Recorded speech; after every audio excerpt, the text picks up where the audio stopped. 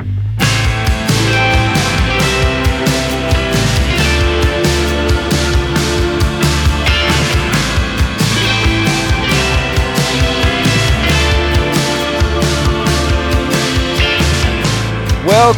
to the Weekly Deep Dive Podcast on the Add-On Education Network, the podcast where we take a look at the weekly Come Follow Me discussion and try to add a little insight and unique perspective. I am your host, Jason Lloyd, here in the studio with my friend and this show's producer, Nate Pfeiffer. What's up? Nate, it is great to be back. It's great to be back again. Again, yes. Again. My apologies to everyone. But my son had a soccer tournament this weekend down in Las Vegas, and Nate and I got together earlier in the week to try to make sure we had this done and ready for you guys, and something was missing. It just didn't quite feel right, so.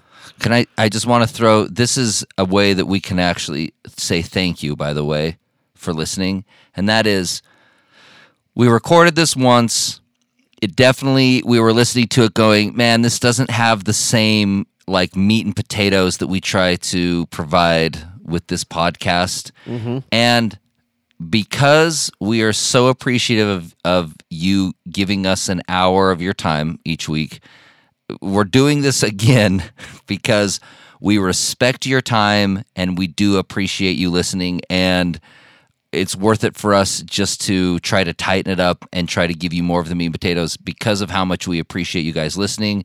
Our numbers have been like exponentially growing these past few weeks and continue to do so, which means that you guys are sharing this with your friends and your family, and we cannot thank you enough. Thank you. And so for those of you that are used to having or seeing our podcast up by this time on Sunday morning, sorry that we're late with it, but we respect your time and want to make sure to give you our best effort. A day late, but hopefully not $1 short. Yeah, there you go. Yeah. Okay, first thing we need to do is we just need to talk about a couple of the questions that we had from last week. Yes, sir. And the one that kept popping up the most was, why did we choose the translation of thigh instead of hand when the Joseph Smith translation says that Abraham took his servant by his hand rather than placing his hand under his thigh? Great question, and I'll try to be pretty quick on how I answer this. Joseph Smith translation actually uses hand and thigh. So in Genesis, a little bit later on, when Jacob is making a covenant, it refers to his thigh, and Joseph Smith translation sticks with the thigh. And if you use hand, it's not mutually exclusive to saying that he didn't take his hand and also place it under his thigh. So correct. Where it has both references in there, it might still be a fair assumption to assume that this is what's happening. Why is that, by the way, culturally? And the significance is, culturally speaking, in the ancient Near East, later on in Greek history, Indo-European history, and even Latin history, testimony and law and oaths and witnesses were tied to this idea, this concept of your seed, your posterity, your ability to reproduce. Okay, so in practice, this is not an uncommon thing in practice for covenants to be made on the seed of the other person. Yeah, it might seem strange to us today, but it fits very well in context of the time back then. And when we're talking about the seed of Abraham and the covenant of God saying that through your seed a nation is going to happen, everything comes down to his seed, his ability to have children. That's a central part of the story. And it also helps us understand the character of Abraham in putting his own line on the oath and not putting the line of his servant, saying, I will be the one that's impacted. I have everything to lose. You don't. Sweet. Yeah. So just to put a bow on top of it, the Joseph Smith translation and the King James Version translations are not necessarily contradictory to each other, and actually, it's quite the opposite. They are very much in line with each other, with ancient tradition and practice. And the reason that we stuck with the King James Version is very specifically to talk about why that custom is important to the story. All right, what else we got? Perfect. And if I could, if I could put one little bow on top of You your can bow. put a second bow on top of the bow. Just do it quick. Okay, super quick. I want to take just from this an idea that a witness is something powerful in court. Someone's life is usually in the balance in how it's either going to be changed based on your testimony, your witness, and it's very important to bear a true witness. But I think having it tied to this idea of propagation or seed is this idea that your witness can potentially provide life to others, and that your witness should be something that is very sacred and special to you, that can be very life-giving to other people as we go. That's the last little bow I got. It's fantastic. Okay, let's keep going. All right, let's actually dive into this lesson if you're good with that. Let's do it. Okay, we're going to be talking about Esau and Jacob again. First off, Jacob is commanded by his mother and father to go back to the land of their parents, their forefathers, to get a wife. And not too far up down the line, because it's going to be Rebekah's brother Laban's daughter. So there's a little bit of difference here between when Abraham sent his servant to get a wife, because there it was very ambiguous. Go choose a woman that you know is who it's up to you. You figure it all out. This time, very specific commandments. You're going to Laban's house. You're getting one of his daughters. And we're not sending a servant. We're sending you with these very specific commandments. And part of it kind of gets glossed over right here, but you see it later on in the text. Jacob is also fleeing from Esau. He knows that his days are numbered because of the thing that happened with the blessing, and when Isaac dies, he might not have a place at home anymore. So he doesn't gather his possessions, his money. He kind of just flees in the night and goes under pressure to fulfill his parents' wishes. But Esau, noticing how much it was important to his parents that he married appropriately, and I believe I said this wrong last week, so my apologies when I said that Esau married an Egyptian. It wasn't Egyptian. He had 2 Hittite wives. But to try to correct that mistake, Esau takes another wife, and it's Ishmael's daughter, going back to Abraham. Oh, interesting. Yeah, so he's saying, look, I get it. You're not happy about that. Let me try to fix this situation and earn favor from you. And he marries Abraham's granddaughter through Ishmael, though. Okay. Now, we've been talking about taking shortcuts. Jacob's having to take this 3-day journey back to the land of their fathers, clear across the desert, whatever, where Esau's just like, you know what? I've got closer blood over here, and I'm going to go and settle here and try to make things happy. But as much as that argument is, let's go back to Jacob and Esau. What happens when his dad is going to give Esau a blessing? Esau is going out to hunt the animal. And think about the effort that goes into hunting the animal and preparing the food, as opposed to having your mom take an animal that's already here that you've been raising and slaughter it and prepare it for you. Yes. So there is a little bit of back and forth. We can't just say that Esau's always taking the shortcut while Jacob's doing it the hard way. What we see here is that both of these boys are struggling for the praise of their parents, and they're learning. There's this curve, and they're both going to go through this redemptive arc, hopefully at the end of the story, to kind of see where they start and where they end, and I think it's a beautiful story. Let's go to Jacob's journey then, yeah?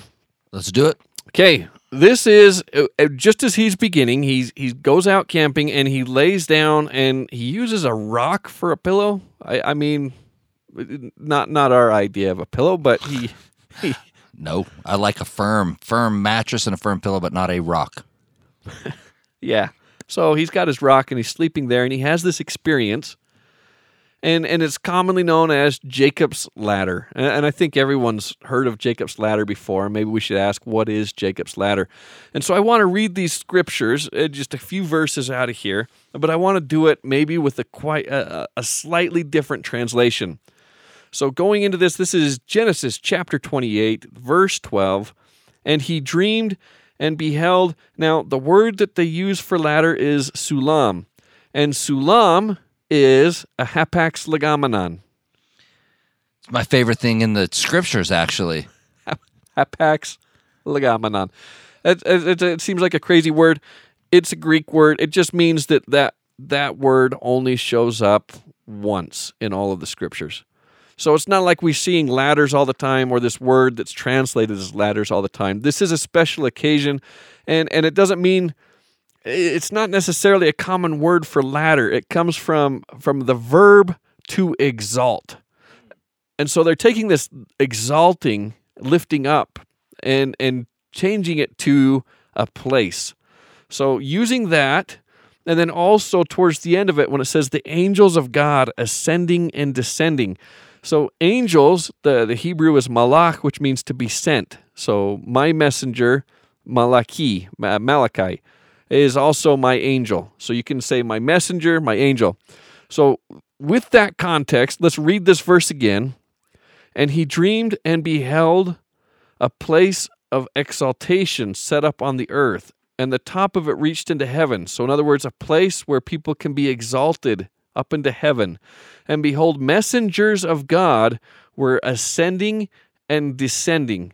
So you have messengers of God coming down to man and helping them work their way up to a place where they can be exalted or can rejoin back into the presence of God. That's what Jacob sees. And when he sees it, he describes this very interesting. He says, verse 17, and he was afraid and said, how dreadful is this place? Now, if you're seeing something that cool with God and angels and exalting of people, you wouldn't think fear and dread would be the right adjectives in this. Well, I'm going to circle back to that, but as he says, this is none other but the house of God. And he finishes off, he says that here he's going to kick off a journey and say, well, let's talk about this house of God and maybe fear and dread for a second, and then let's finish with this journey that he's going to go on and how that ties into this. Okay. Why is the house of God scary? And we might look at this idea of fear and say, well, fear is reverence or awe in Hebrew. We don't even have to necessarily go into the Hebrew, because honestly, it is the same perceived disconnect that we have on our own language, English. Let me give you a few examples. The word awesome. What does that mean? Awesome. I get the awe part of that. I don't know. There's some awe in it. There's a lot of awe. Yeah, it's full of awe, right?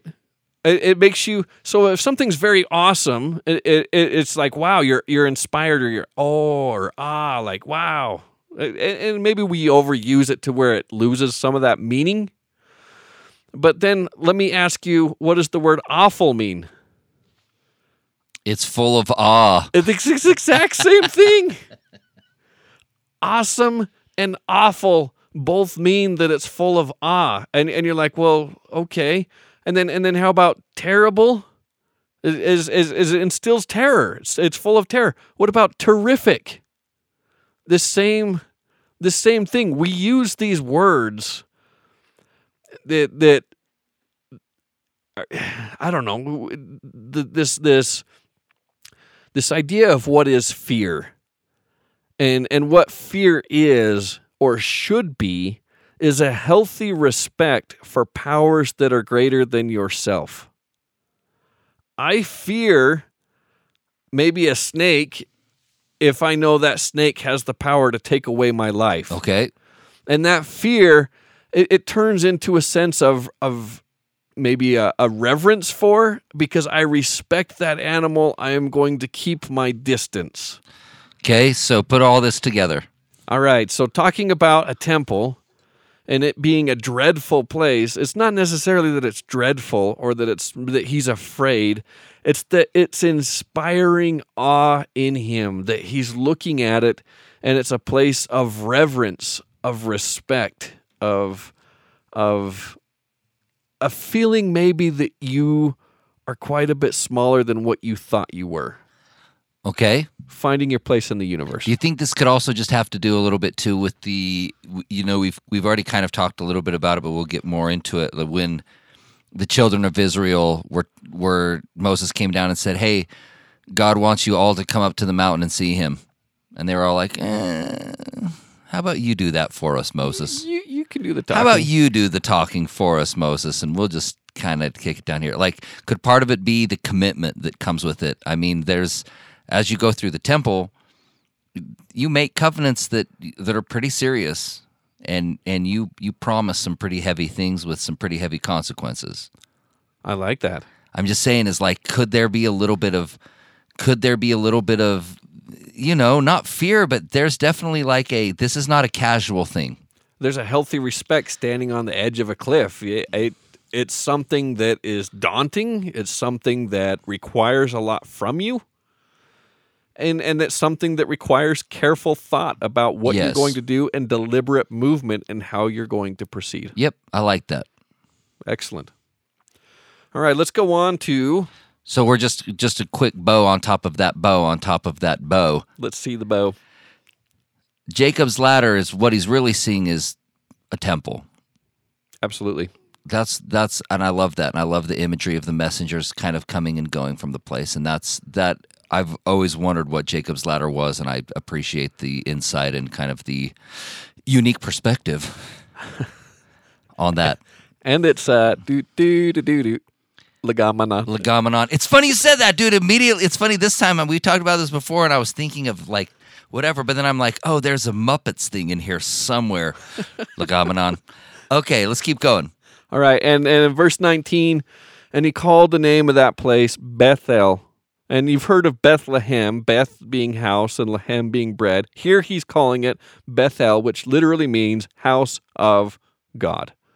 And this place is going to have a significant role throughout the Bible. It already had a part to play with Abraham and his interaction with God early on that we kind of glossed over.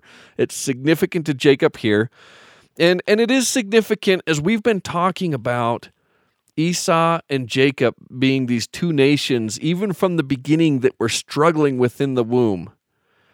And Jacob, later on in this reading section, is going to say, I have become two nations, as he's divided his family up into groups before he comes back to Esau. This Israel itself, it's almost predictive of when this unified nation is going to split. And there's going to be a northern kingdom headed by Ephraim and a southern kingdom headed by Judah. The southern, we all know about. They have their temple at Jerusalem because they're the ones that lasted past the Assyrians, past the Babylonians, and they come back and restore. We don't hear as much from the northern perspective, the Ephraim perspective, but they also build a temple. We'll talk about this later on in the year, but guess where they build it? Right here in Bethel. And when the Assyrians come and destroy it, we know the story of how Jerusalem, and if we don't, just hang tight, and this year we'll talk about it, that Jerusalem is spared from the Assyrians. What we might not realize or recognize is that Bethel was also spared from the Assyrians. So that it's not just, when you think of Israel, it's not just one holy place. There's another. And again, almost this play between the two nations almost seems similar to what we see with the play between Gentiles and Jews as well, as we'll see throughout this year. All right, let's get to the journey.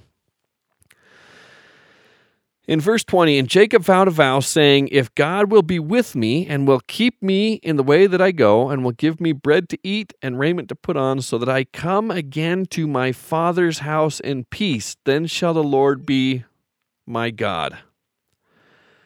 And the stone which I have set for a pillar shall be God's house, and all that and of all that thou shalt give me, I will surely give the 10th unto you. So he's setting this up. He actually does a few interesting things. That pillow that he had, that rock, yeah, he takes it and he pours oil on it and he sets it for a pillar. that he's going to build to consecrate this place to God as this holy place. And it's interesting that this is the pillow used for his head, and he's anointing it like you would anoint a head. So there's some interesting imagery there. But he's also setting this up, saying, I am going on a journey away from my Father, and I'm going to learn and experience all sorts of things. And if the Lord helps me and guides me, I will be able to return back to my Father's house, and God will become my God. And this journey, therefore, becomes this type, if you will, of his mortal journey. This idea that he is leaving God, who's up in the heavens, down on earth, with this idea and expectation that he'll be able to return back to his God at the end.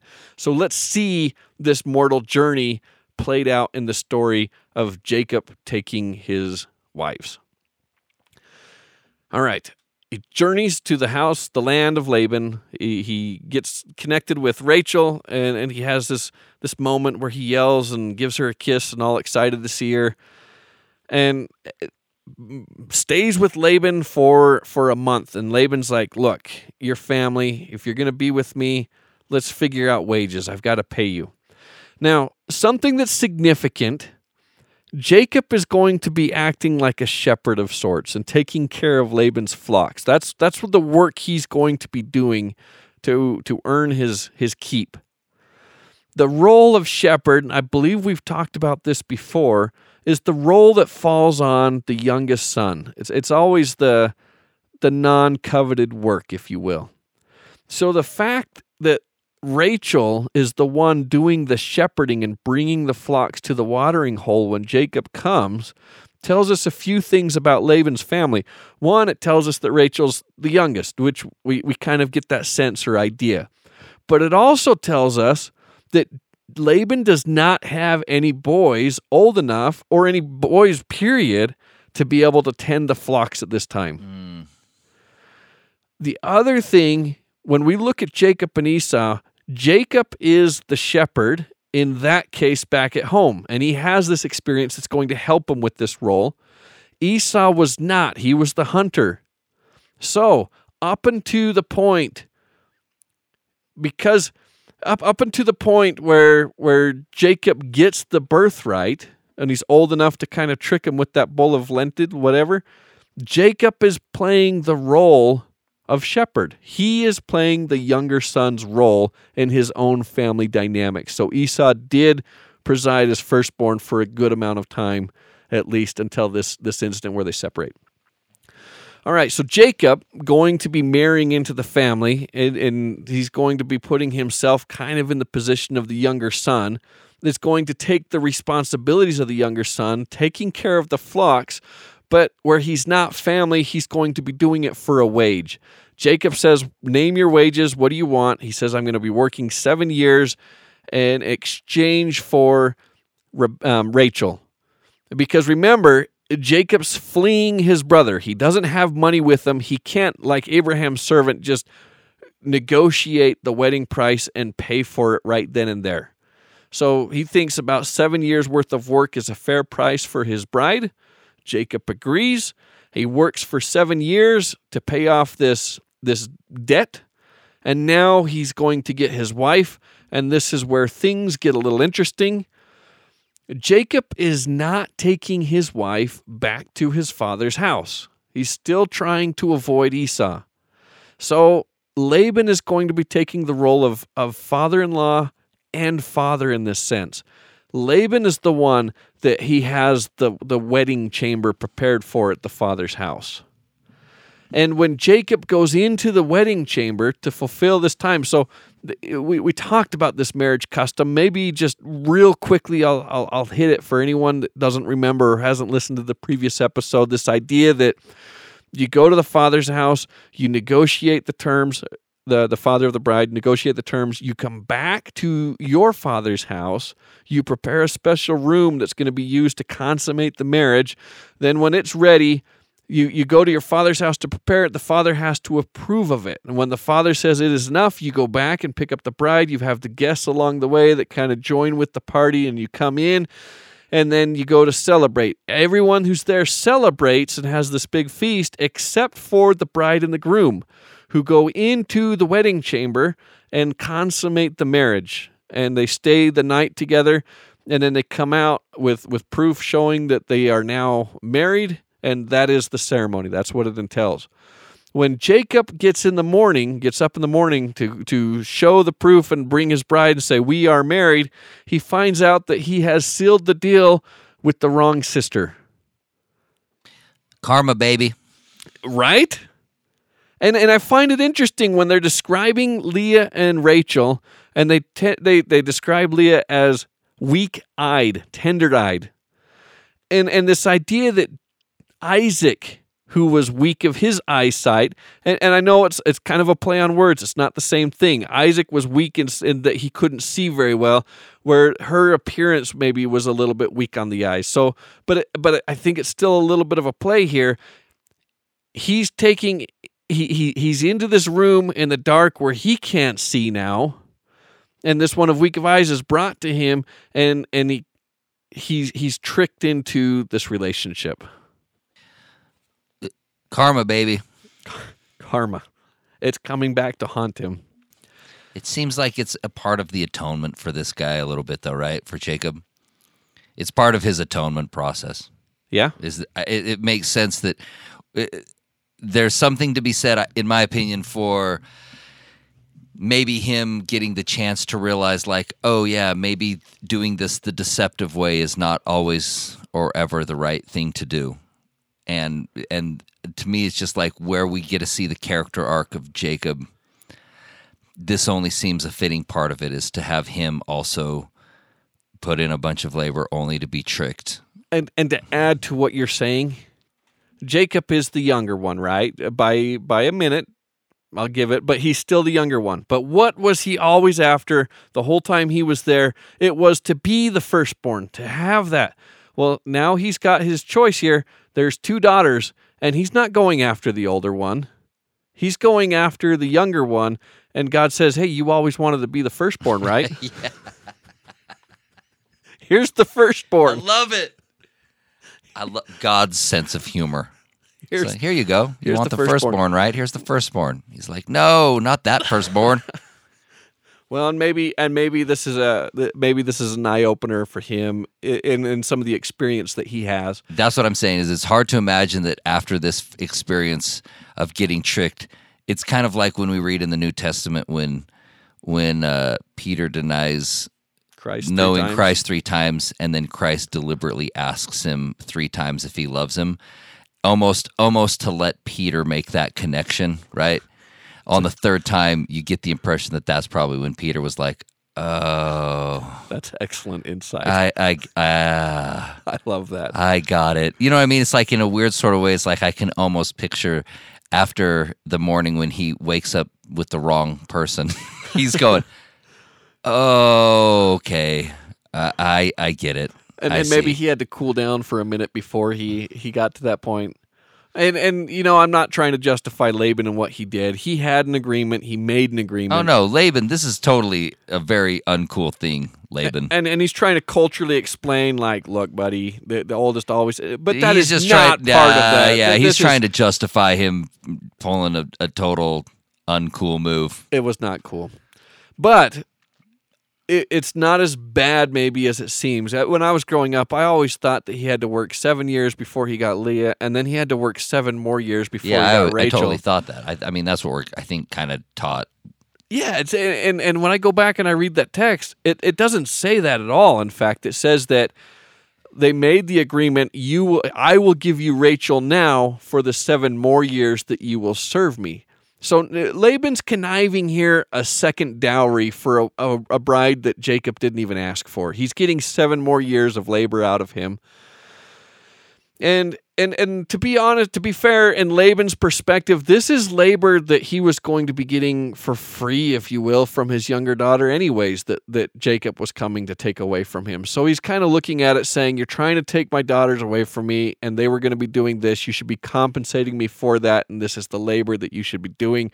But he gives Rachel then and there to him and says, you can have her now for the 7 more years that you'll do. And as soon as Jacob had fulfilled the week with Leah, because that was part of the celebration, you go in this bridal chamber and you stay there for a week and then the wedding is over, then he has Rachel. All right, there's I think, but still does put in 7 more years of hard labor. Yes, he still puts in 7 more years. They're married right away, though.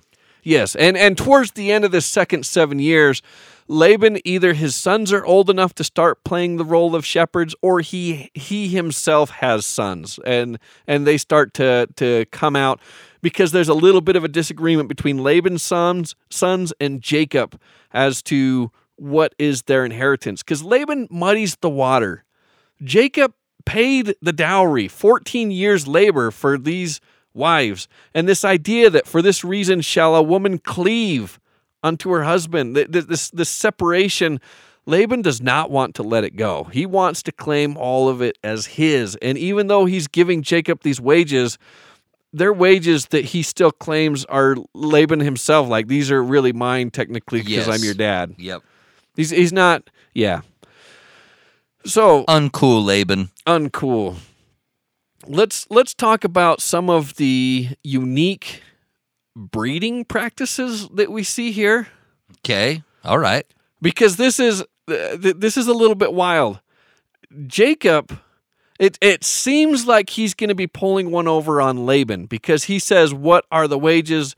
Laban says, "You tell me," because we get a little bit of a peek afterwards. Jacob says, "You've changed the wages on me 10 times." Right? This is ridiculous. You haven't been fair. But Laban says, "Tell me what you want, and we'll make this fair." And Jacob says, "I'll take all the speckled and stripy ones, and you take all of the non-speckled. They're all yours." Is this talking about sheep? Sheep, goats, camels, like okay, all right. Anything that's got a blemish, I'll take. You take the ones that are unblemished. And then Jacob sets up these sticks. So he takes a stick, a poplar or a willow branch, and he takes them and strips the bark off in this stripy pattern.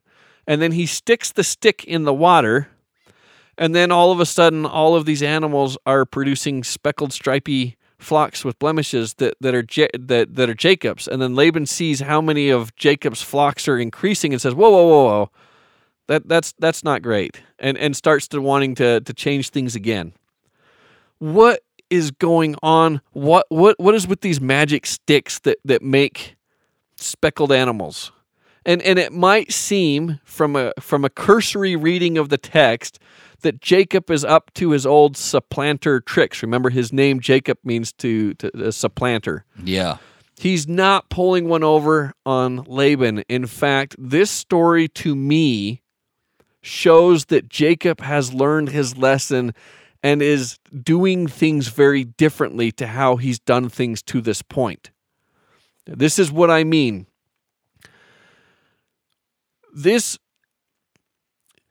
When you go to take an animal and present it to the Lord as a sacrifice, and you look at the law of Moses, it requires an unblemished animal, a perfect animal. Jacob is offering to Laban the offering that he would be offering as if it was God. You take the best of the flocks. Anything that's perfect is yours. I will take the weaker, the blemished, the whatever's not quite up to snuff. And not only that, but he's also favoring Laban and giving him a greater portion of the flocks and taking the smaller portion for himself. In fact, this story reminds me of when they take the soldiers to go fight and Israel is grossly outnumbered and God says, "Nope, you still have too many people." Yeah, that's right. I love this story, but yeah, keep going. Yeah, anyone who doesn't want to be here, go home. Okay, and they lose a bunch. Okay, still too many. Anyone that drinks water out of the river just like a dog, go home, as opposed to pulling it up in your hand until they get the small number. He said, okay, that seems about fair. This is what Jacob's doing. He's shorting himself. I was going to say, when you first told me the story, I'm like, hey, he's picked up some things from his grandpa. Yes. I like it. He's he figuring this out. demonstrates his inner Abraham. He's figuring it out. It is. It's a beautiful thing. And they say, well, some scholars have even explained this, that by putting these stripy sticks, the sticks with the bark stripped off, in front of these animals while they're drinking, maybe they're just staring at it and it says, oh, I want to breed with a stripy animal, and it's influencing their decisions on what animal to breed with. That's nonsense. That's not what's going on here. That's some weird biology that I don't know about, but right. Okay. Staring at sticks with striped bark is not going to make a sheep go choose an imperfect sheep. Like, I mean, if you want to make a scare sheep and like try to, no. All right. What is that whole thing then? And the other thing is these sticks, he's not putting them up in posts that they can see. He's putting them in their water. And you don't see sheep sticking their eyeballs down into the water trough to look at the stick and see if it's stripy or not. I got to be honest, I've never seen a sheep drink water ever. So yeah, I don't know. They could, for all I know, they could stick their eyeballs fully in water, but I'm going to take your word for it that they don't. They don't. All right. Okay, so then what's up with the stick? And the last point, too, is after they make this agreement, Jacob says, go through this and separate all of them out. So in Jacob's small speckled group, it's not like they have a choice. There are no unblemished for them to choose from versus blemished. All of the unblemished have been separated out. Okay, but then what's up with the stick? Good question. Wait, you're not going to tell us what's up with the stick? The branch. This is very important. Oh, okay, to the good. story. Okay, thank you. Then don't. Okay, you were making it sound like you weren't ever going to answer this. No, this is critical. The branch is actually a name of Christ in the Old Testament. Okay, I know this. And this idea of a branch with water is a theme that we will see over and over again, whether it's Moses' rod and water, whether it's here with Jacob and this idea of taking these branches and putting it in water. When you got Aaron's branch that sprouts and grows, Yeah, it has to do it with water to show that his is the right lineage of priesthood. You have when an axe head flies into the lake and the prophet takes a branch and throws it into the lake and the axe head floats. And these branches, they throw it into water that's poisoned to make it fresh. It's going to happen over and over and over again. And my point with this, in not just that it's the name of the Lord in the Old Testament in a few instances, but in the New Testament, when Christ rides into Jerusalem, the people take branches in their hands and greet him because he is a branch from the house of David. And when you talk about Isaiah 53 as a tender root, as a branch grows out of the ground, he is described as this branch. And he is like a branch, the tree of life. And ultimately, when he gets on the cross, you have the cross symbolic of the tree of death, this decision that brought death to mankind, that's killing the man part, if you will, of God. But Christ, being the tree of life, is fixed to the tree of death to overcome the consequences of death. He is hung from a tree, and you have this Garden of Eden typology again, this idea that it has come full circle, and he has come to restore that which was lost. And is very symbolic, very powerful, and you want to look at the art of this. It was a branch that was thrust into his side in the form of a spear that causes water to come out. So there's a lot of symbolism in this story of procreation, whether it's through the animals, as we see with Jacob taking these branches that he's putting in the water, or even with his own wives. As Leah is older, she bears a couple sons, and she is no longer able to bear. And so her son goes out and finds the mandrakes again, from a tree, a plant, and brings it back. And Rachel, who can't have kids at all, bargains with her sister for those mandrakes.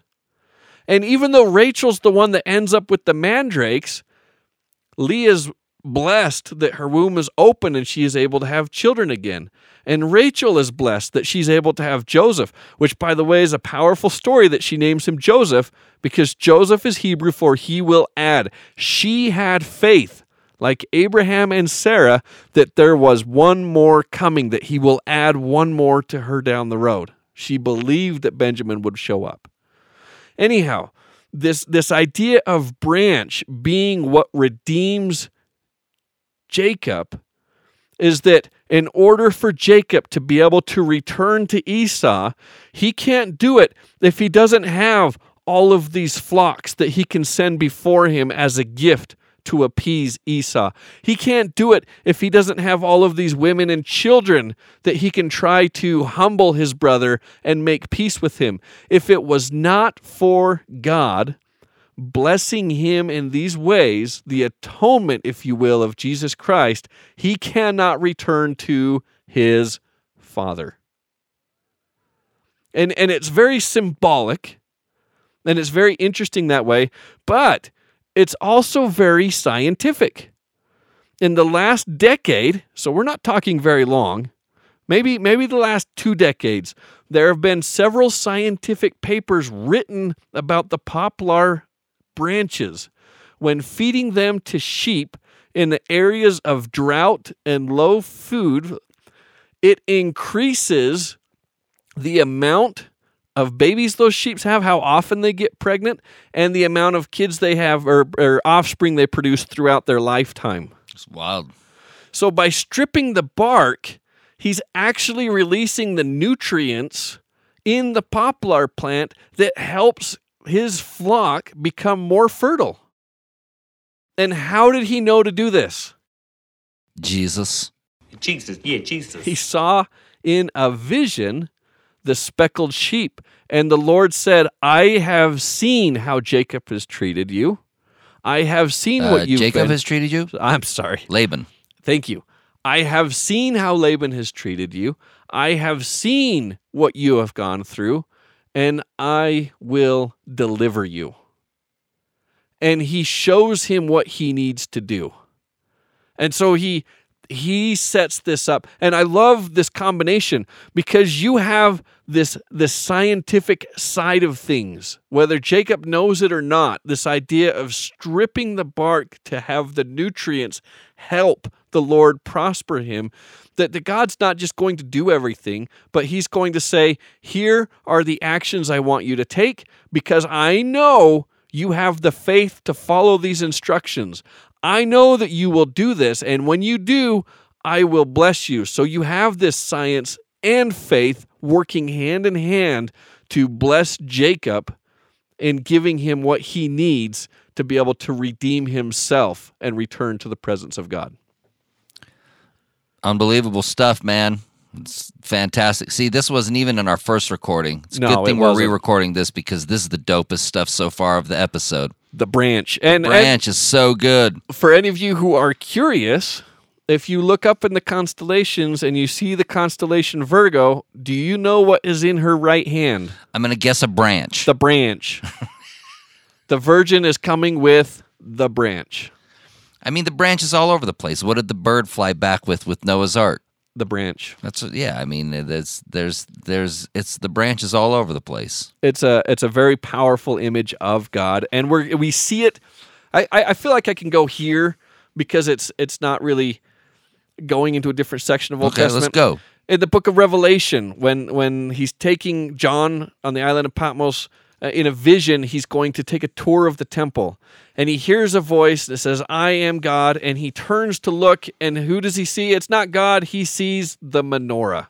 Oh, interesting. The tree. The tree. The menorah is inside the holy place in the tabernacle, and it represents the tree of life. And then he sees God, Christ, as this image. He sees Christ holding this.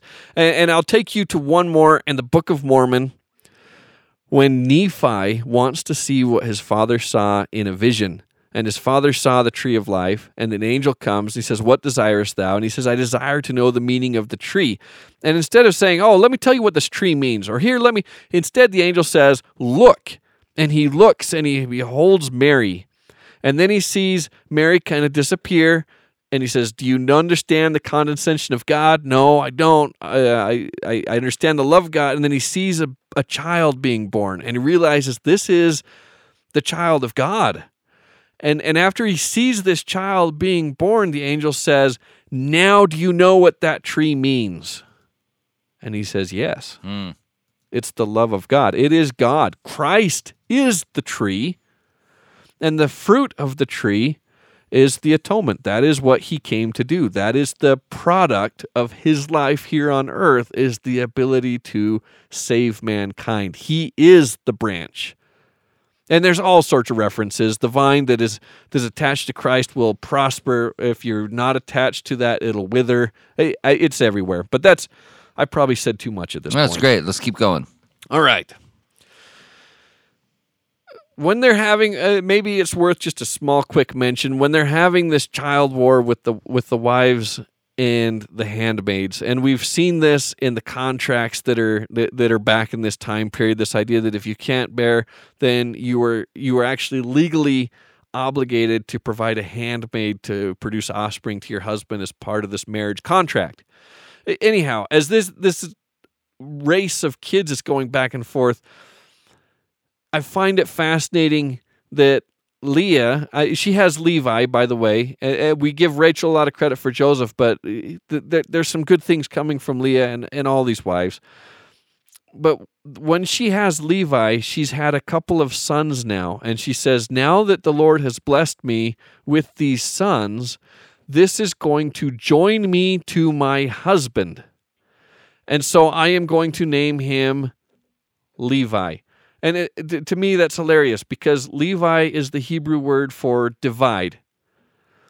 But it's, the Lord is going to join me, so I'm going to name him Divide. But that's the thing, is it's this division between Rachel and Jacob that is causing her to be joined to Jacob. So again, this idea of cleaving, separating in order to join. And ultimately, if we look at God as the groom and the church as the bride, we join ourselves to God as we separate ourselves from a lot of different actions or unclean thoughts or things that would make us profane. And that is part of that joining process that seals us to our husband. Love it. All right, moving on. Jacob is warned in a vision that I didn't even say this. When we were talking about how Jacob is showing signs of Abraham here by saying, "I'll take the blemished flock," it's not just that the blemished flock, but if any of Laban's flocks were to produce speckled, Laban was under no obligation to provide those to Jacob. He could keep them. However, if any of Jacob's flocks produced pure flocks, he was required to supply those to Laban. So his smaller pile even diminished even more if they reproduced any that looked like Laban's. He would have to pull them out and thin his herd even further. But he was obviously blessed. He's warned in a vision that he's got to leave. He takes his wives, who, by the way, are pretty upset about this, because Laban is supposed to provide his wives with their dowry. And Laban keeps everything that is their wife's as his own. And so Jacob takes off, and Laban becomes upset, chases him down, and they're gonna establish a covenant between them and a peace treaty. But part of what Laban is so upset about is that Rachel stole Laban's gods. And so Laban's saying, what are you doing? These are mine.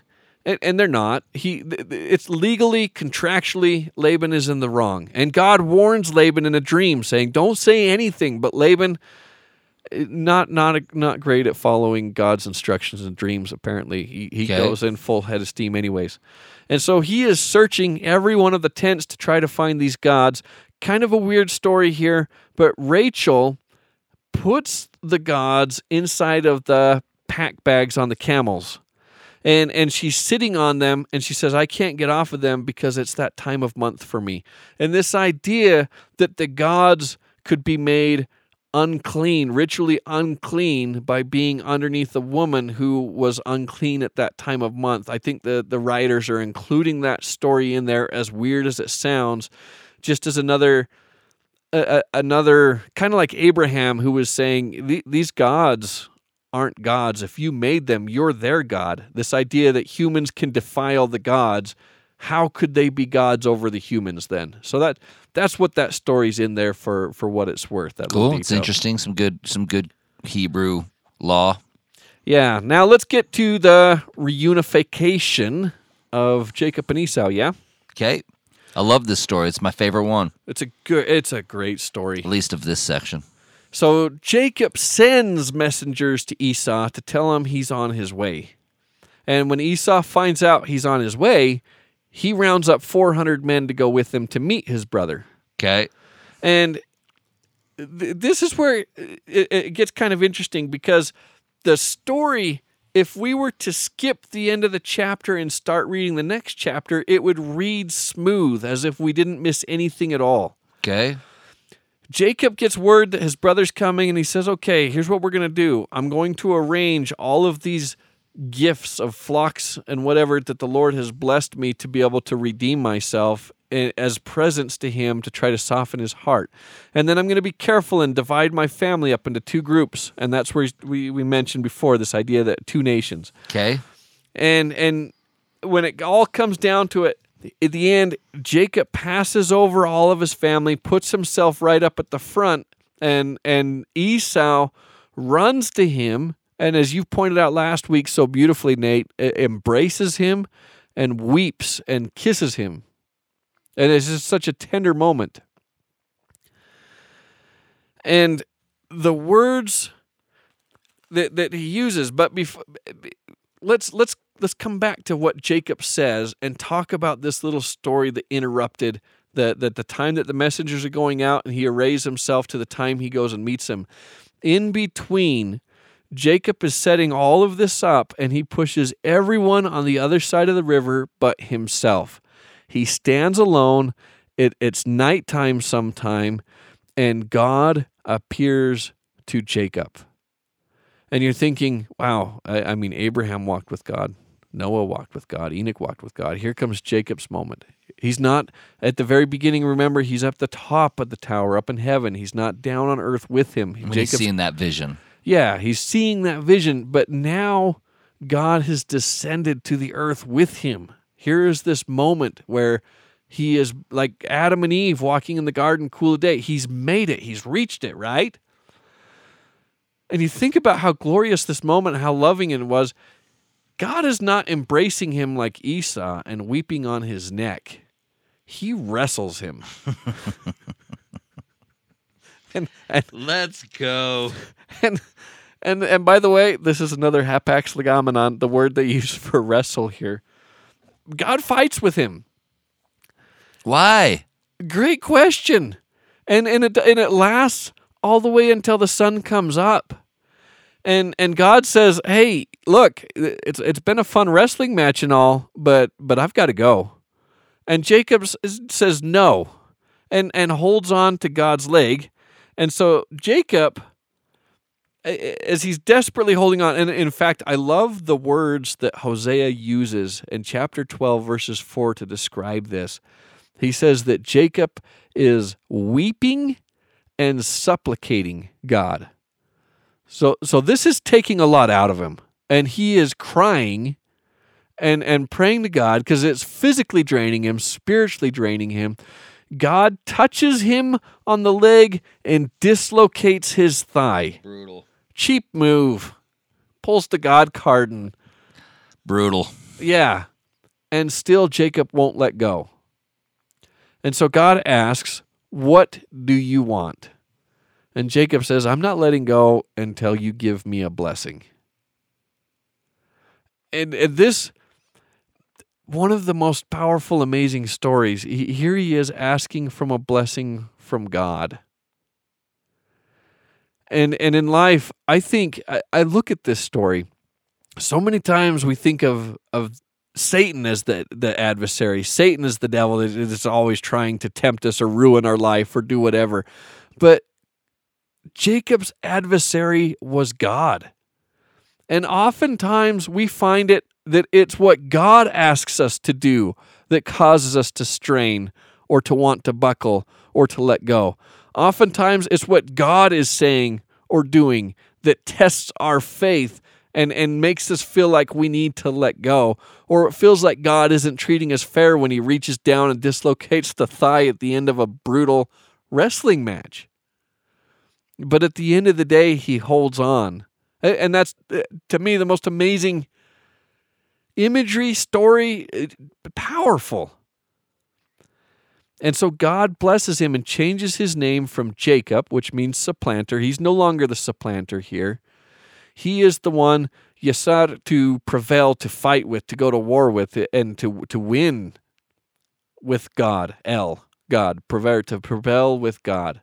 Because he has prevailed with man in his dealings with his dealings with Laban and his dealings with Esau, and now he has prevailed with God in having to go on this journey and having proven himself, and through the power of the atonement of Christ, of the branch, been able to build himself up to where he can come back home and redeem himself, and all put into this moment of a fight with God. He prevails. And it's the coolest thing that we call ourselves Israel today, that we have that opportunity to earn that name when we prevail, when it feels like God is asking too much from us, or when God is putting things that don't seem like they're fair, or they don't seem like it's quite right.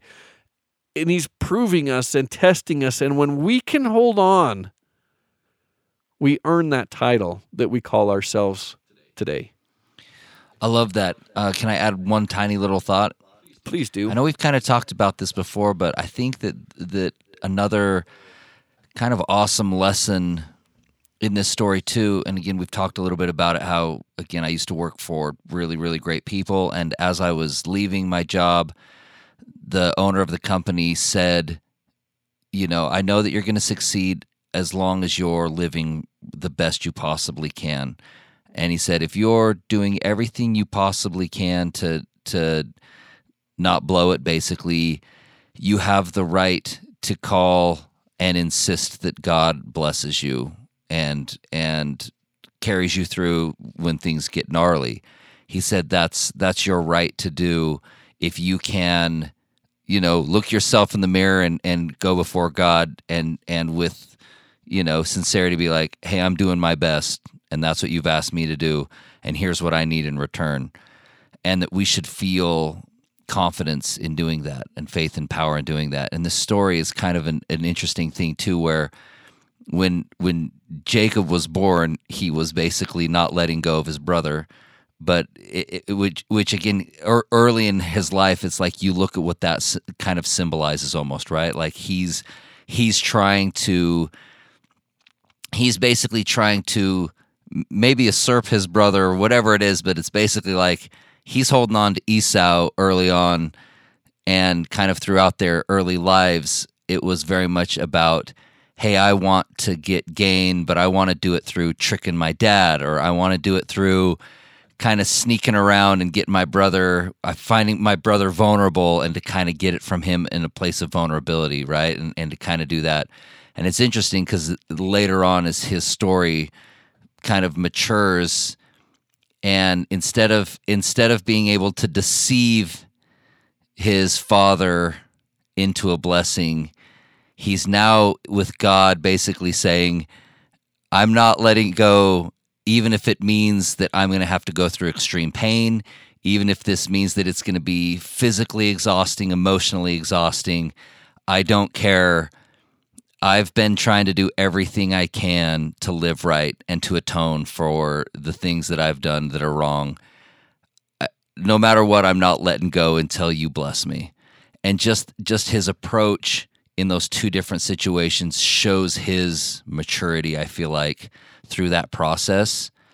And look at what he was blessed with because of that, right?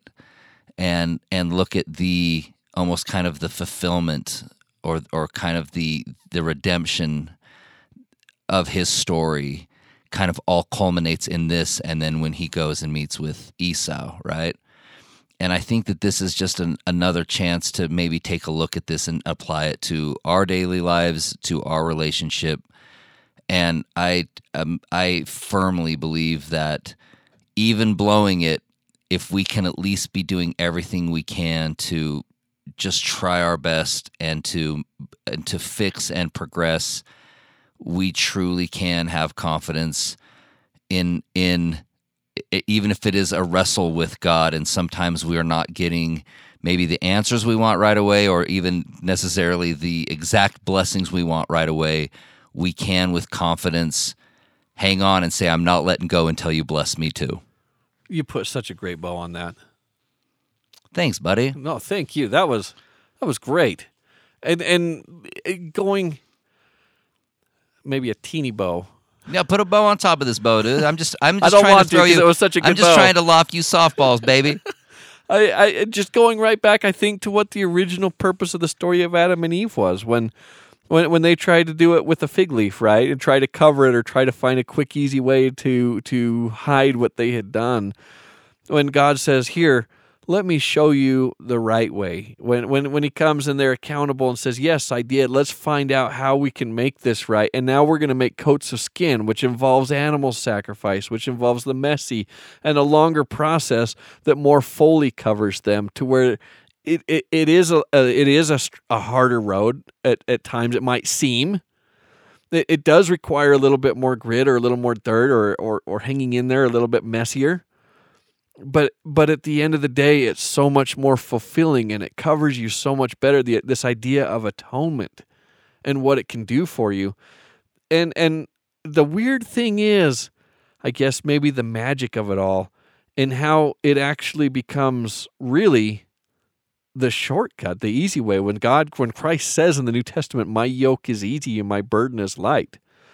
Somehow, when we try to do it ourselves in this clumsy way of hiding it or trying to be a supplanter or trick or do whatever, we end up having to go down a longer road of hard knocks before we figure it out. You can't get to it down that way. It always ends up being more painful and longer. It does. I mean, it's a universal law. I swear. It's the karma, right? And if you try to do it the shortcut way, if you try to hurry and run across your backyard with the lawnmower as fast as you can, your dad's going to come out and look at it and be like, "This is terrible. Do it again."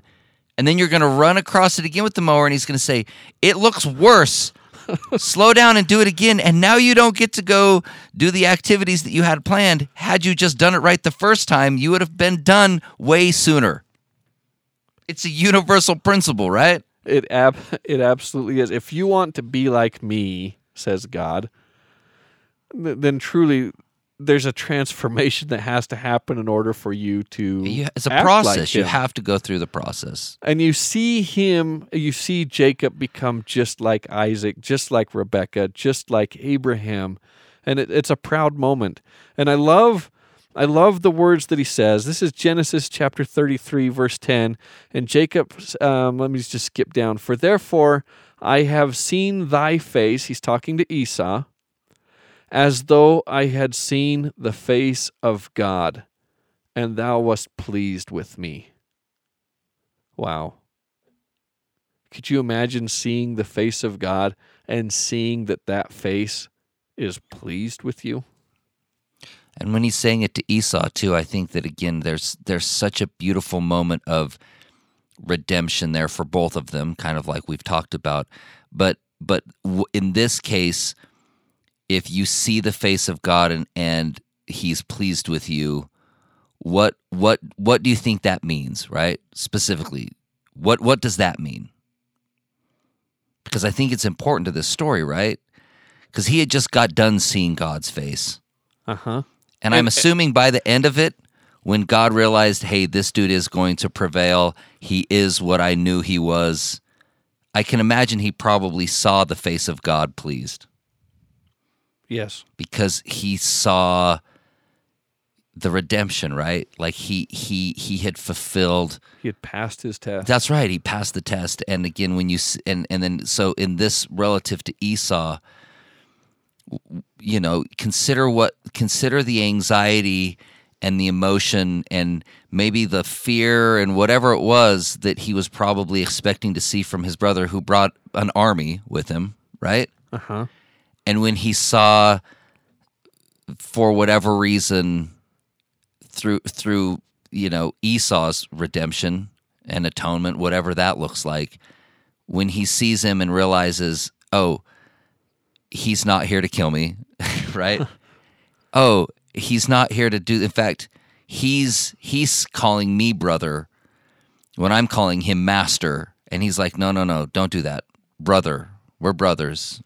Hold me. And they wept. I imagine it probably was a lot of the same emotions of like relief and fulfillment, you know, all of those things. And man, it's a pretty powerful image. And compare how he's going to feel in this moment right now when things are right with his brother, as opposed, as if he had seen the face of God, that he was pleased with him, as opposed to when he had stolen the birthright earlier on. And yeah. Still is not the right word, right? When he had done whatever he had done to win the birthright, if you will, how was that victory of winning it earlier on when he sees how distraught his brother is in his sadness, when he sees the anguish and he hears him. And he's fearing for his life and he can't celebrate in the moment. He can't own it. Even though he's earned it, if you will. I mean, in a weird sort of way, what you just said is, in a weird sort of way, he overcame death again, right? Like it, like in that relationship with God, it's like it's the relief of overcoming death. I mean, he looked his brother in the face and realized, oh, this isn't the end. But I mean, if you look at that again with the relationship with God, right? Like, how amazing is that God sacrificed and overcame death so that we don't have to be forever buried in the dirt, right? Yes. I mean, it's actually a pretty incredible symbol there too. It's just he's looking in the face of the person he thought was coming to kill him, and didn't. And it was his salvation. Yeah, exactly. And this idea of fearing God. I mean, we talked about what it means to fear God.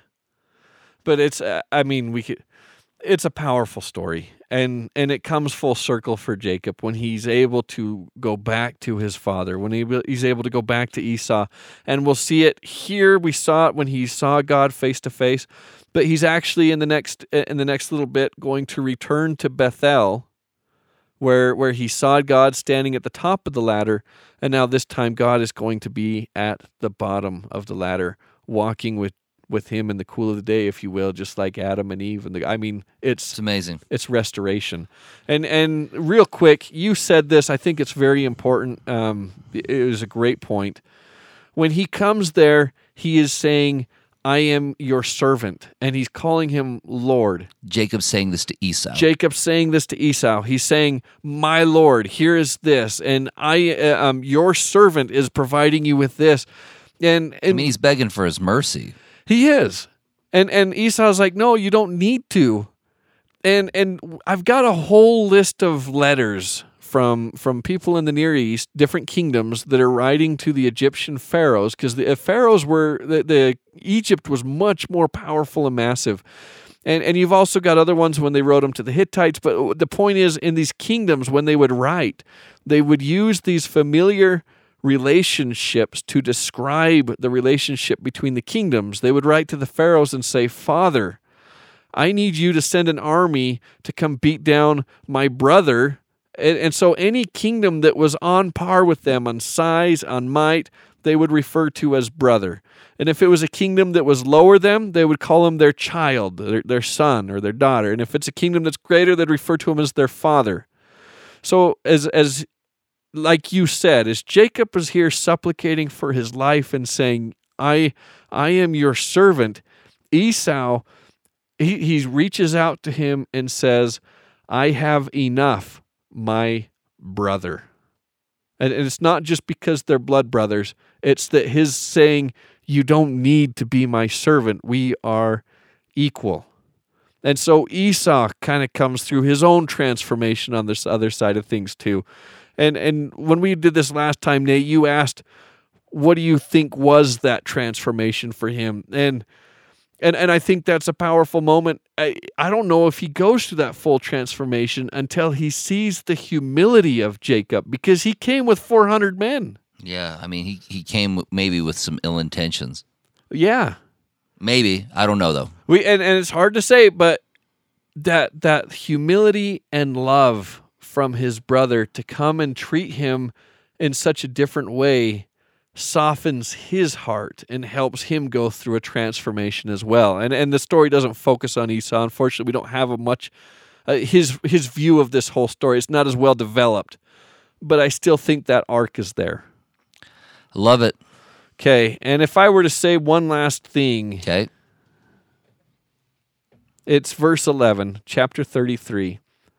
And maybe he doesn't mean it this way, but I can't help but see it this way. This is Jacob talking to Esau, and he says, take, I pray thee, my blessing. And I go back to that blessing that Jacob took when Esau was so sad and says, is there no blessing for me? And he comes back and says, take my blessing.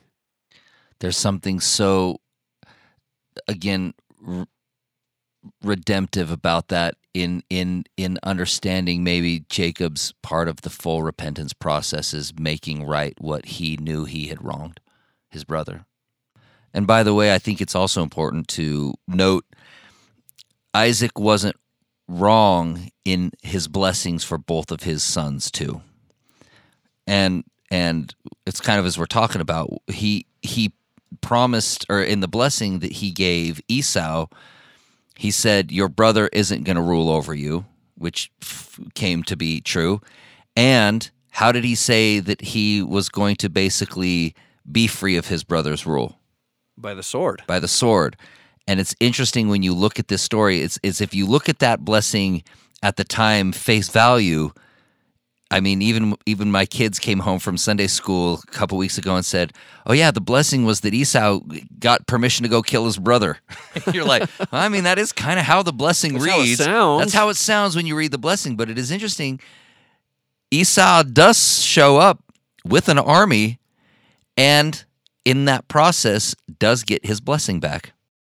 Yeah. Isaac's prophecy was absolutely still fulfilled. Luckily, in this really beautiful, glorious, redemptive way, and not necessarily in the bloodshed that we kind of assumed, or you could have maybe assumed from the blessing that he was given.